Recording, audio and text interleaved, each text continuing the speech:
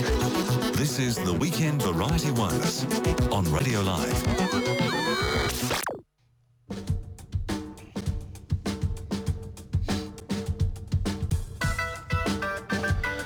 If you've only just tuned in, it is my responsibility to tell you that the Weekend Variety Wireless will not be continuing next year. Yeah, real sad news for me. Don't have any doubt about that, but we'll soldier on until the end. It's all over the news, you know, what's happening, so I'll just leave it there and won't waste time explaining more. You can go and find out in print, I'm sure. Tomorrow night, it is the anniversary, the 18th of November, is the anniversary of one of New Zealand's lesser known, but probably one of our worst civil disasters. It was the shipwreck of the Cospatrick. Oh dear, it's grim. Up to this point, they've been putting the bodies over the side, but eventually the decision is taken by unanimous agreement that they really just have to start living off the dead. And so a couple of the bodies are butchered, and they get what fluid they can from the bodies as well. They drink their blood, basically. They drink their blood, and of course the blood doesn't flow in a dead body, so they need to cut the dead flesh and then suck on it to get fluid out. Good. Yeah, that'll be nice just before you fall asleep at midnight tomorrow evening. And tomorrow night, Sam Hunt. Sam Hunt is our read me a poem person. He remembers all the poems just in his head, and we get a bonus. The first poem he can remember ever writing, and he's sure he remembers the first poem he wrote. When did I first start scribbling? Oh, hang on. When did I first start scribbling? Yeah, here we go. Pardon me. When did I first start scribbling them down? The first one I know of, Graham, is after my mother died in 2004. I was put in charge of the papers, you know, letters and things, you know, all that. And there was this poem written by Sam Hunt in 1952. So that's the first one I'm aware of. Shall I say it? It's pretty short. You were 6. 7. Yeah, you'll hear it tomorrow night. Okay, News Sport. We've had News Sport with after the commercial break. Pardon me. At the movies with James Crute, the works of the Coen brothers, and this Buster Scruggs thing that they're putting on. Man, the Coen brothers are good, aren't they? And later on, Max Cryer answering your questions on words, their origin and meaning. Several names for gypsies. And what is a chav? We shall find out, I'm sure. Movies next with James Crute. The most interesting radio show on planet Earth. The Weekend Variety Wireless on Radio Live. At the movies with James Crute on Radio Live.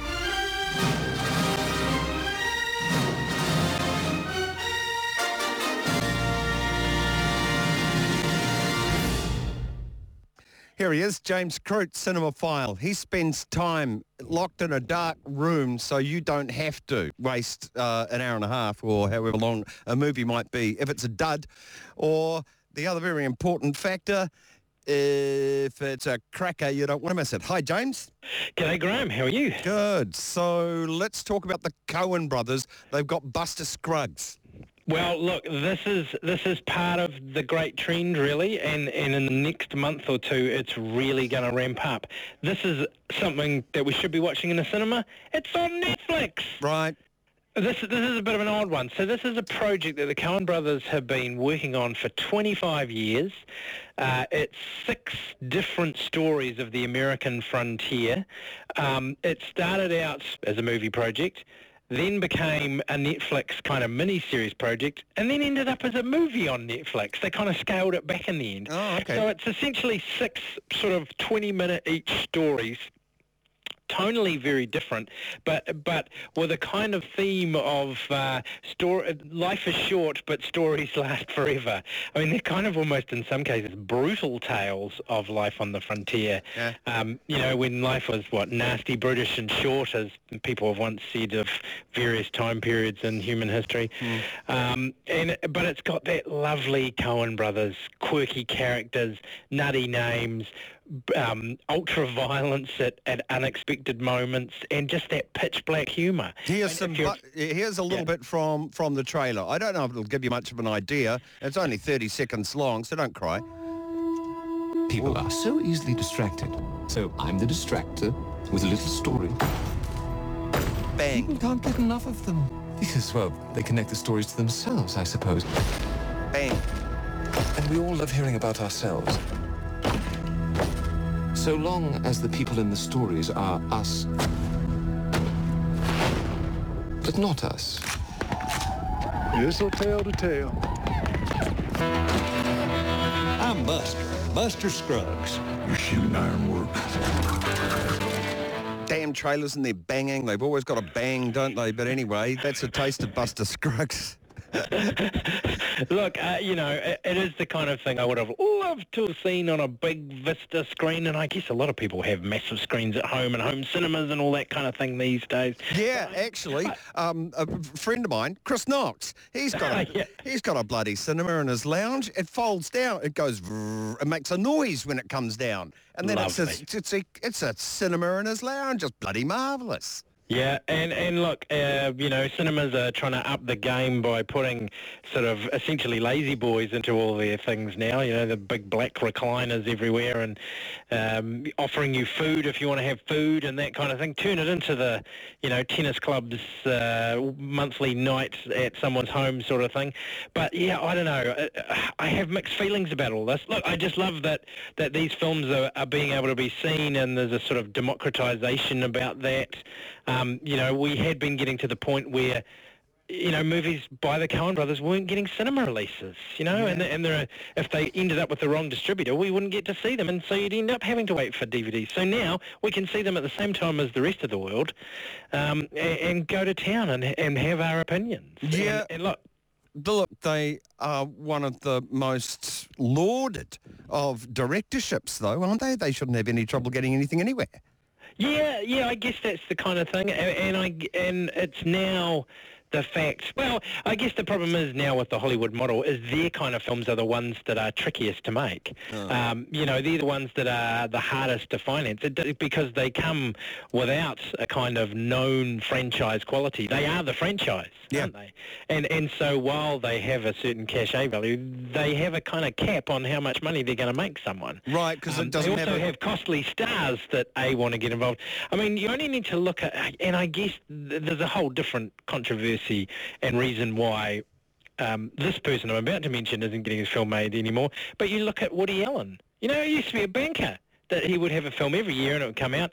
Now, I don't think we'll see another one from him, essentially. Well, is it because he doesn't have a character and a funny suit and superpowers? Well, that's kind of a little bit it. I mean, maybe he should do that. And of course, he did a series for Amazon Prime. That was kind of before Amazon Prime had gone truly global, so it kind of disappeared. But, for these established but older names who are relying on a particular audience, it's getting harder and harder. I mean, there is still that audience, that older audience who go to the cinema, and they're the ones who are being pushed to more and more. But unless it's a bank heist movie about the Hatton Garden robbery for about the sixth time in 12 months, it seems to struggle to get a cinema release as well. Far out. Interesting times we live in. I love the Coen brothers. Yeah, exactly. But Netflix have, in the next sort of 6 weeks, they've potentially got one of the Oscar frontrunners screening, and I'm still not sure whether that's going to get a release in cinemas before it debuts on Netflix. That's Alfonso Cuarón's Roma. They've got a Sandra Bullock horror movie called Bird Box. They've got Andy Serkis's big-budget CGI or motion capture-filled version of The Jungle Book, Mowgli. You would have thought that was a cinematic banker. Yeah. But Netflix, All right, that's interesting. Let's just look at what the Coen brothers have done. Sure. They're no shortage of Academy Awards, of appreciation from their peers, at least. And surely people flocked to Fargo, didn't they? What a thing! Yeah, and of course Fargo now has sort of morphed into this TV series. Well, there you go. Yeah. Yeah, well, so, their kind of storytelling, I guess, now is more at home on television. That kind of quirky sense of space and place, stories that now on television are able to be given a bit more time to breathe. No Country for Old Men, how well did that do? Exactly, their remake of True Grit. They've proved that the Western in particular is a genre that they excel at, but they also have that kind of crime sort of background, and it's more an ability to create something that's dramatic, that does have action but isn't just action for action's sake, but also has black humour at its heart. And they just seem to find that balance perfectly. Plus, they discover a whole lot of actors that aren't necessarily the mainstream. And sure, they have Clooney. Sure, they've had Matt Damon. Sure, they've had Brad Pitt. But, the likes of Tim Blake Nelson, who plays Buster Scruggs, Zoe Kazan, who's also in this, Tom Waits plays quite a brilliant prospector in this. All these people with sort of character faces, Buscemi, of course, who wouldn't be your sort of traditional looking Hollywood star, but he's a fabulous actor. And these were the guys who sort of helped discover these more quirky guys and give them the roles that really showcases their skills. You can look way back, actually, in the 1980s, Raising Arizona. That's right, Nicolas Cage and Holly Hunter. How old were they then? 5? Well, Nicolas Cage has always looked old, hasn't he? And Holly Hunter has always been kind of mature in a way. Look, and they've also done a terrific job of creating quite brilliant roles for women. I mean, Frances McDormand, Fargo. Without that, she certainly wouldn't have had the career that she's managed, and I don't think we would have seen a film like Three Billboards Outside Missouri either this year. That kind of is a direct line back to Fargo, really. Yeah. They're great storytellers, and you can always tell if it's a Coen movie. You can kind of tell, can't you? You can. There's just that ear for dialogue, that way with names, and just all those crazy kind of different things. All right. Anything else you want to add before we talk about football? No, now you had a question last week. Oh, Our yes. listeners were interested about this whole frame rate business with Peter Jackson. Early oldie days movies. Yeah, now, of course, one of the things with this, I mean, the question was regarding, why hasn't anyone thought of slowing down this stuff before? Why do they play it so everyone's sped up? It looks silly. Why on earth would you want that result? Surely it's not beyond the realms of human endeavour and engineering to actually have it play at the normal speed. To be fair, most of the time that we've watched this stuff, it's been on a television. And so television plays it at 25 frames per second, and they seem to be loath to slow it down. Look, pretty much with... I enlisted the help here of...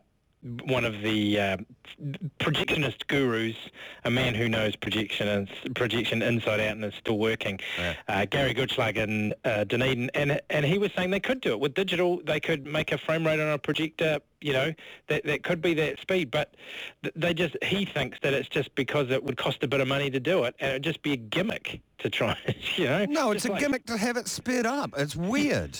Well, I guess that's what it is at the moment. So to slow it down would cost too much money.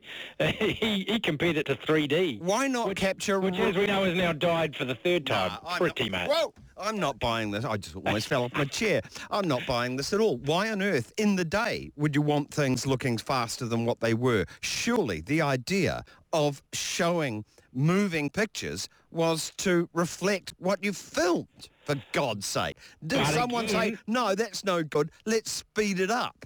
Yeah, but again, in the early days, and they wanted the cinema to be something that was unreal because people were worried that it looked too real and people would get freaked out of their minds. Oh, no, God, for God's sake, really? Yes. There's a famous thing of the train speeding towards the camera. That's what, I mean, they deliberately made it, well, you know, they left it at the, you know, being different speed to what humans thought it would be because it made it seem unreal. Why didn't they slow it down? Well, I don't know. It's not as exciting if you slow it down, is it? I was channeling Bob Jones there for a second. For God's sake. Why don't they have it at the normal speed? Surely it's not beyond the realms of human. Anyway, okay, no, I don't get it. All right, your favourite projectionist, what's his name again? Gary Goodschlag. Gary Goodschlag.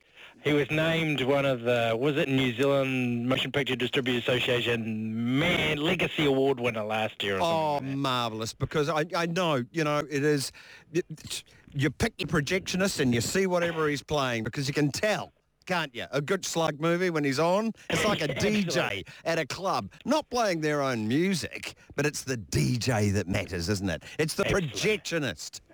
Yep. And I'm sure they used to have fun in the old days with those slides. You remember when they had slides for the advertisers before the trailers played, etc.? I remember my sister was employed colorising them, and we had stacks of them at home. They were, you know, big square things on glass, and amazing. And there was always a terrible voice, you know, there was a voice track to match, and you had to line it up properly, you know, shift the slide at the time that the voice track moved at the same time. Yeah. And you used to play a game, when I was a kid, you used to play a game, you know, where if there were 3 or more of you, you know, the next slide would be yours, and the one you wanted to avoid in Dunedin was Lou's Toilet Rentals. Oh, really? Yeah. All right. So where's Goodschlag playing this weekend? He's got a gig? Well, he'll be at Rialto Dunedin like he always is. The Picture Palace. That was the St James. Get along, Dunedin folks. It's worth visiting Dunedin just to see a Goodschlag movie. Damn it. Absolutely. All right. How's the football going?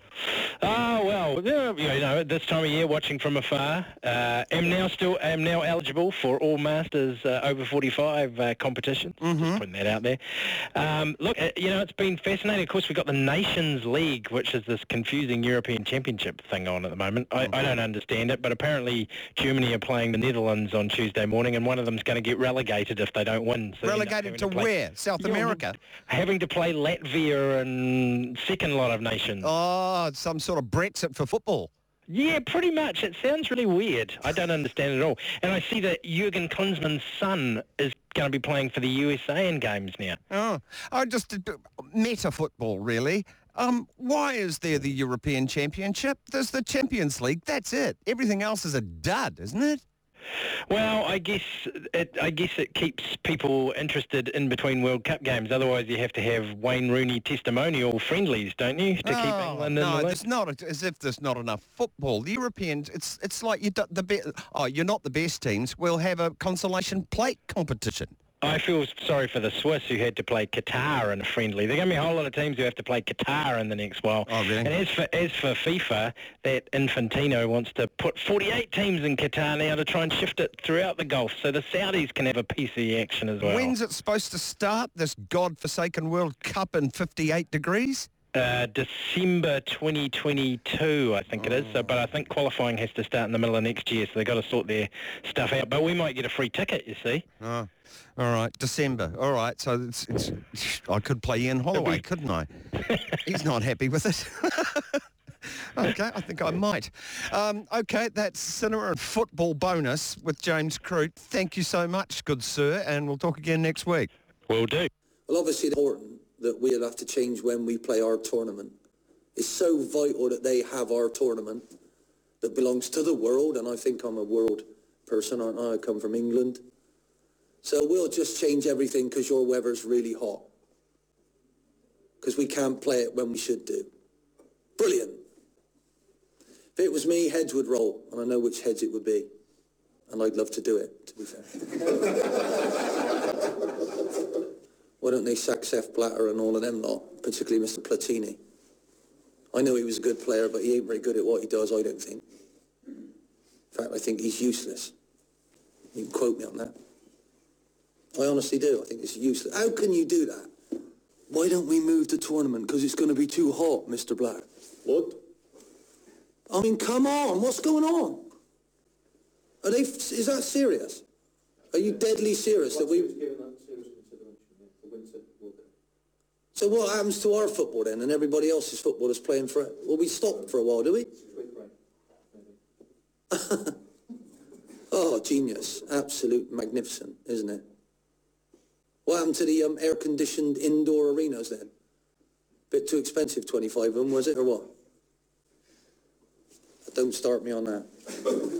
Seriously, it's gone crazy. I think the world has gone completely on its head. Happy Christmas. You wait till I get home, I'm going to tell my turkeys, don't worry, it ain't Christmas, we're moving it. It's all right, you got some respite, you know.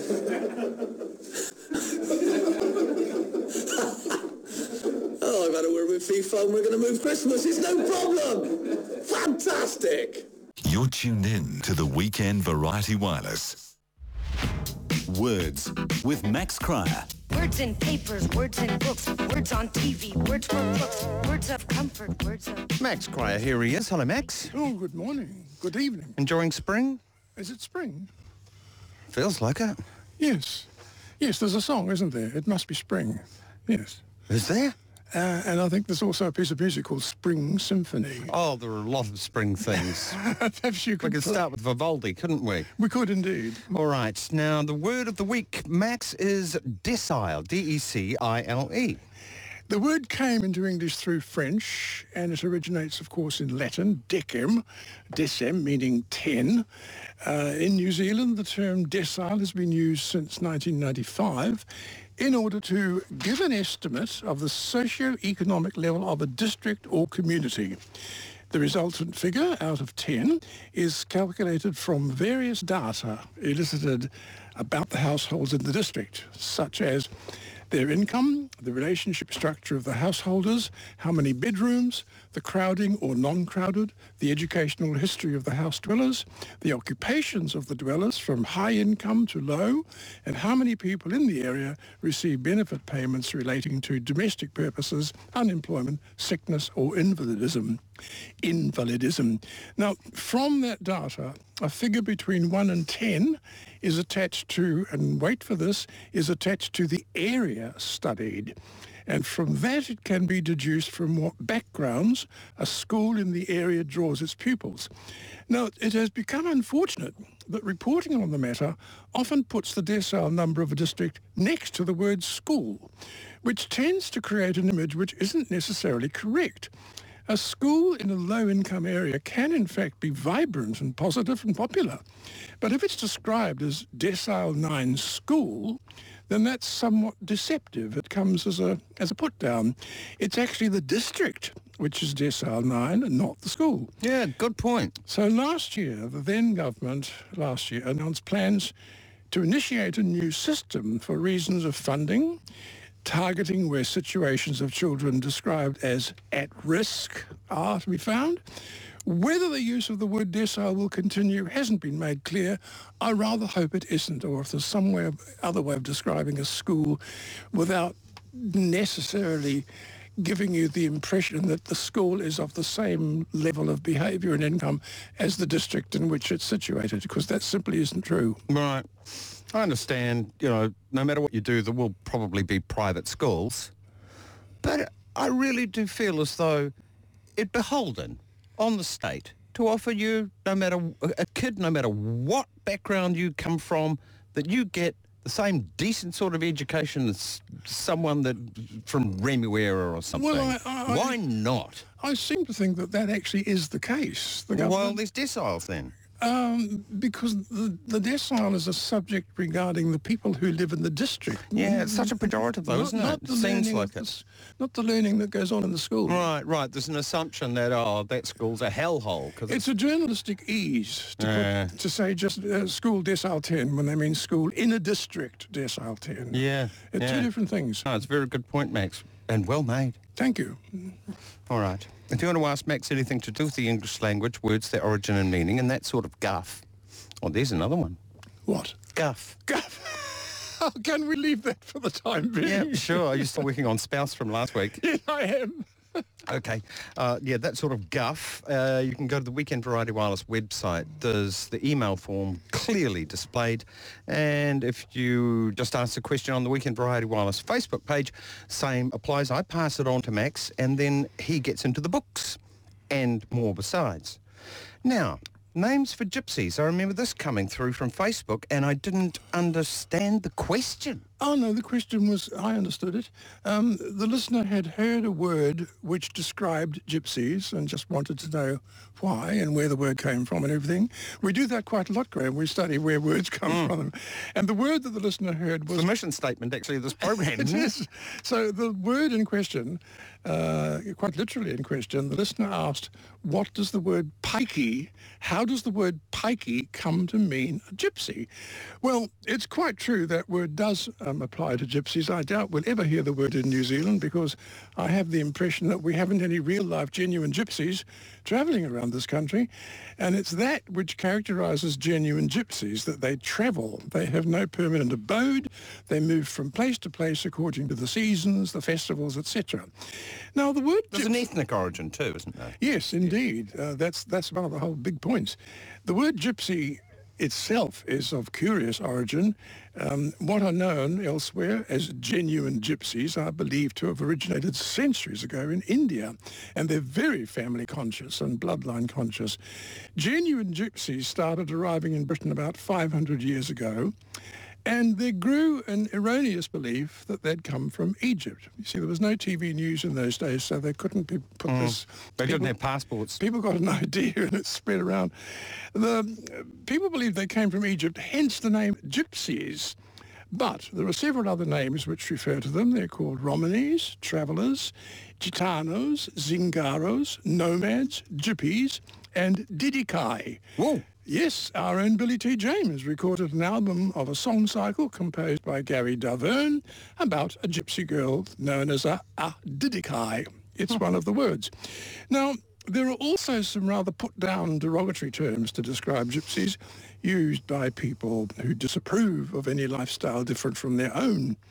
And those people who are easy to offend refer to gypsies as vagrants, tinkers, vagabonds and transients, plus the word the listener heard, pikey. Now, pikey is a slang term used in England, Wales, Scotland and Ireland. It's perceived as a pejorative, a slur. It carries the inference of a pikey being a lower-class person and probably coarse and disreputable, and it's heard as a put-down description of people otherwise known as travellers or gypsies. The word pikey might be, we're not sure, might be derived from pike, which for several centuries meant highway, and is still heard occasionally in the word turnpike, which is a road with a toll on it. Another possible etymology is that the word pikey derives from the Old English word picker, meaning to peck, to pick or to steal, which itself went out of use, but it might remain as the background to pikey. We simply don't know. But either way, picker and pike carries this image of travelling along roads, which gypsies do a great deal of. And picker carries a vibe of dishonesty and stealing. So, however it arose, the slang word pike or pikey is a put-down. It refers to lower-class people regarded as coarse, disreputable, and to anyone perceived as following a lifestyle of itinerant unemployment and travel. Now, that's a rather unkind way of looking at gypsy life, but it is occasionally used as a point of view. Now, obviously, this word the listener heard, pikey, is not well received among gypsies. It's considered quite rightly as a slur, although it has been recorded that English genuine Romany gypsies have been known to use the term when referring to other gypsies not regarded by them as being of genuine Romany descent. This happens in rap music. Is that so? Yeah. And shall we say the African-American community in the United States? Yes. Oh, you mean looking down or sort of describing someone unkindly who is of different heritage to themselves? No, of the same heritage. Of the same? Yeah. When in Britain the word... The N-word. The what? The N-word. Yes, forget the Now N-word. we've been hypnotised by the United States of America, we have to say the N-word. The N-word. Well, we're talking about the P-word, pikey, which has loosened its application. I'm so offended. Loosened its application. And it's also used in a slightly wider context to people regarded by someone as underclass. But the fashionable word for the people regarded as being of low class can be called pikeys, but they're also known as chavs, living on the cheap. And recently, the Editorial Standards Committee of the BBC ruled that the word pikey was in permissible use in a context where it clearly meant a disadvantaged lower income lifestyle, but that it had no inference at all referring to gypsies, travellers or people of no fixed abode. And before anybody asks, I have to admit that the word chav, which is quite well known in Britain, has absolutely no known origin. It has been searched diligently. It first occurred in the 21st century, in the first decade. British mass media referred to antisocial youth in Britain. It's in the Oxford English Dictionary with the definition, chav, an informal British derogatory term meaning a young lower-class person who displays brash and loudest behaviour. So it's not an acronym? But the Oxford has had no success whatever in finding out where the word originated. Really? I thought it was an acronym. Of what? Council Housing Aggression Violence or something. Well, perhaps you could suggest that to the Oxford Dictionary. I mean, they'd be very grateful. No, seriously, I didn't know that there was... Did you just make that up, or have you heard? Yes. Oh, no. It's received knowledge, but I don't know where from, so it could be completely freaking wrong. Well, one tends to regard recognised authorities like the Oxford English Dictionary, who have a huge staff of researchers. They do a fine job of running behind English and taking notes. Yes.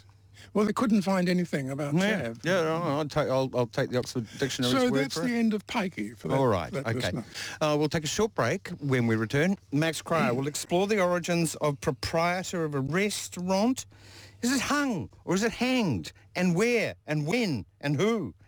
And a do as in a function. You're tuned in. To Graham Hill's Weekend Variety Wireless on Radio Live. Here he is, Max, for part 2. For this Saturday, the proprietor of a restaurant. I don't know any more detail. That's all I've got written down. What? What, old man? What? Someone contacted us asking why it was incorrect. The person had been told that it was incorrect. To call the person who's a proprietor of a restaurant should not be called a restaurateur. So, come on, Max, let's look into this. So here we go. Oh, really? Well, whoever told you that, I'm afraid, is quite right. It is 100% normal to use a word for an activity and a slightly adjusted word for the person who is involved in the activity. We do it all the time. Building, builder, teaching, teacher, acting, actor, announcing, announcer. And the same rule often applied when the word is French. And the word restaurant is definitely French. The French word is derived from the Latin restaure, meaning to renew. And when it came into use in France and was connected with food, it became a restaurant, meaning restoring, the present participle, restoring. So a restaurant was a place where the hungry came to obtain what they need, food to restore them. And the word travelled into English with exactly the same meaning, but the last 3 letters, A-N-T, which survived from the French, and the English equivalent is exactly the same, I-N-G, same thing, ing. So a restaurant is a place of restoring. But in the original French and in English, a different word is needed to describe the person in charge. In French, that person is a restaurateur, the person who operates and deals with the restoring. And there's no N in there. There's no N in there. So correctly, a restaurant offering food, restoring you, is owned and run by a restaurateur. It is true that some American sources defy the history of original words. They make up their own rules and they say a restaurateur. pointing out that EUR in French sometimes indicates that you're changing a verb into a noun. So you will sometimes hear a person mistakenly refer to a restaurateur, but if you prefer to acknowledge the word's true origin and status and say it correctly... Status? Status, you'll... Well, the man who owns it has a higher status than the waiters and the cooks and everything. All right. He is the boss. So if you prefer to acknowledge the word's origin and its status, you will say that a restaurant is run by a restaurateur. Right. I can see why people would say restaurateur. It's like trucker. You've got a truck. That's what you do. You get in your truck and you truck away. What are you? You're a trucker. This person gets in a restaurant, restaurants away, he's a restaurateur. Well, he owns it and organises it and decides it. And... All right, this is a bugbear for many. It gets swapped around all over the place. Is it hung or hanged as a man? I've always thought it was man was hanged and you hung meat on a hook. Well, that's exactly what the listener wrote, hanged or hung. Last week I spoke about the messy death of Guido Fawkes, and I've been chided by a listener whose mother had taught her that when speaking of people, the correct word was to say they were hanged, and that only meat in the butcher's was hung. Well, in terms of long-standing connection, Mother was right. There was and still is a convention that although the past participle of hang is hung, it's not incorrect to say that somebody was hanged instead of saying that they were hung. It's a convention, and it dates back hundreds of years when the two words hanged and hung were used interchangeably. But over time, the past tense hung began to widen to include anything which was placed in a suspended position. But hanged started to limit its use to when referring to the death of a person by them hanging. And part of the word's durability, which survives to this day, was that judges in courts giving out a death sentence seemed to prefer the more emphatic sound of the word hanged, thus leaving no doubt about what was to happen. So, it's nice to have a difference. Well, it exists far less frequently than it used to. Hanged and hung were used interchangeably for hundreds of years, although over time hung eventually became the more common one. Hanged retained its position when referred to death by hanging. And this was thought to be favoured by judges when they were passing a sentence because it made more of an impact. Now, over time, the entire practice of death sentence by hanging became less and less. In New Zealand, for instance, there were over 85 hangings as a death penalty up to 1957, and 4 years later, in 1961, New Zealand abolished the death penalty altogether. So, except in referring to historic incidents or fictitious scenarios, in this country, there's really been no circumstances to use the word hanged since then. Now, the Oxford Dictionary, which is a main source of reputation, the Oxford Dictionary accepts that the use of hanged does exist, and it doesn't designate that it as incorrect, although Oxford does categorise it as archaic. The word is of ancient use, and it's no longer heard much because people aren't getting hanged very much. So the listener's mother was not wrong, but she was obeying a convention rather than a rule. Death by hanging is occurring or being referred to far less now than in times past, so the choice between the two words doesn't often arise. But there's no question that anything or anyone is not actually incorrect to use the word hung.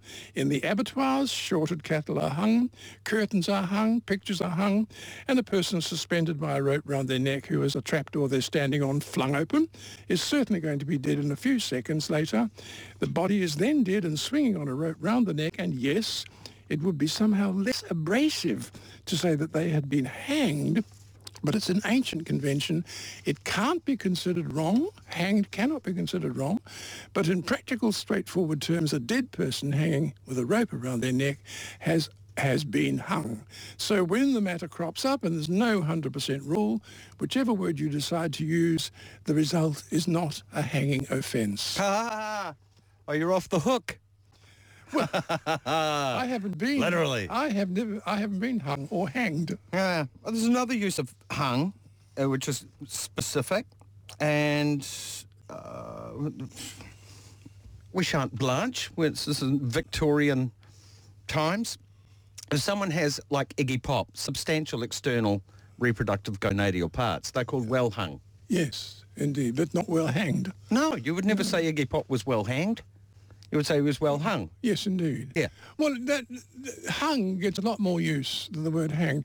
But I do, as I've tried to point out, the listener's mother wasn't wrong. Yeah. But she was obeying a very stern convention rather than an actual rule. Well, I've tried to follow because I like the fact that there are two words that mean a thing. It's like a sharper tool. Yes, and another tool. It really, the prevalent use of it was really believed to be because judges, when they were giving out a verdict, made a sort of theatrical moment when they said, "And he shall be hanged by the neck until he is dead." All right. It actually didn't apply to Guido Fawkes because he jumped off the balcony. Or fell. Yeah, we don't. Well, he pushed it? Did he fall? Well, there was nobody there to push it. No, it was. If he did jump, it was a damn good decision. I think he saw what had happened to the others. It's not pretty. He did, yes. Not pretty at all. It's called being drawn and quartered. That's not nice. Why were they so mean? Anyway, now, a do, meaning a function. Yes, this is fascinating. Why is a gathering, somebody says, why is a gathering often called a do? You get this a lot in cryptic crosswords. Do you really? Yeah. Well, it's fairly frequently in use. A do can refer to a social gathering of various sizes, a big do, a small do. It's usually festive, a family member graduating, an engagement, somebody returning from a long time overseas. At one time, when they still existed, it could have celebrated for a 21st birthday. Now, a gathering after a funeral would not normally be called a do. I don't think, I'm willing to be told I'm wrong, but I think the do is usually festive, not funeral. There is no known logical explanation of why a social function is called a do. The word do as a verb or a noun can be used in 18 different ways. It describes the speed of a car. What does it do? The washing up of dishes, styling hair, studying a certain subject, putting on a play, doing imitations, a campaign to initiate selling, being sent to prison for a term, etc., etc. And as a noun. Doing time, right. Yes, the cricket team had a do to celebrate their win. Do, as in a noun. This use has no authoritative background. It's classified as informal English.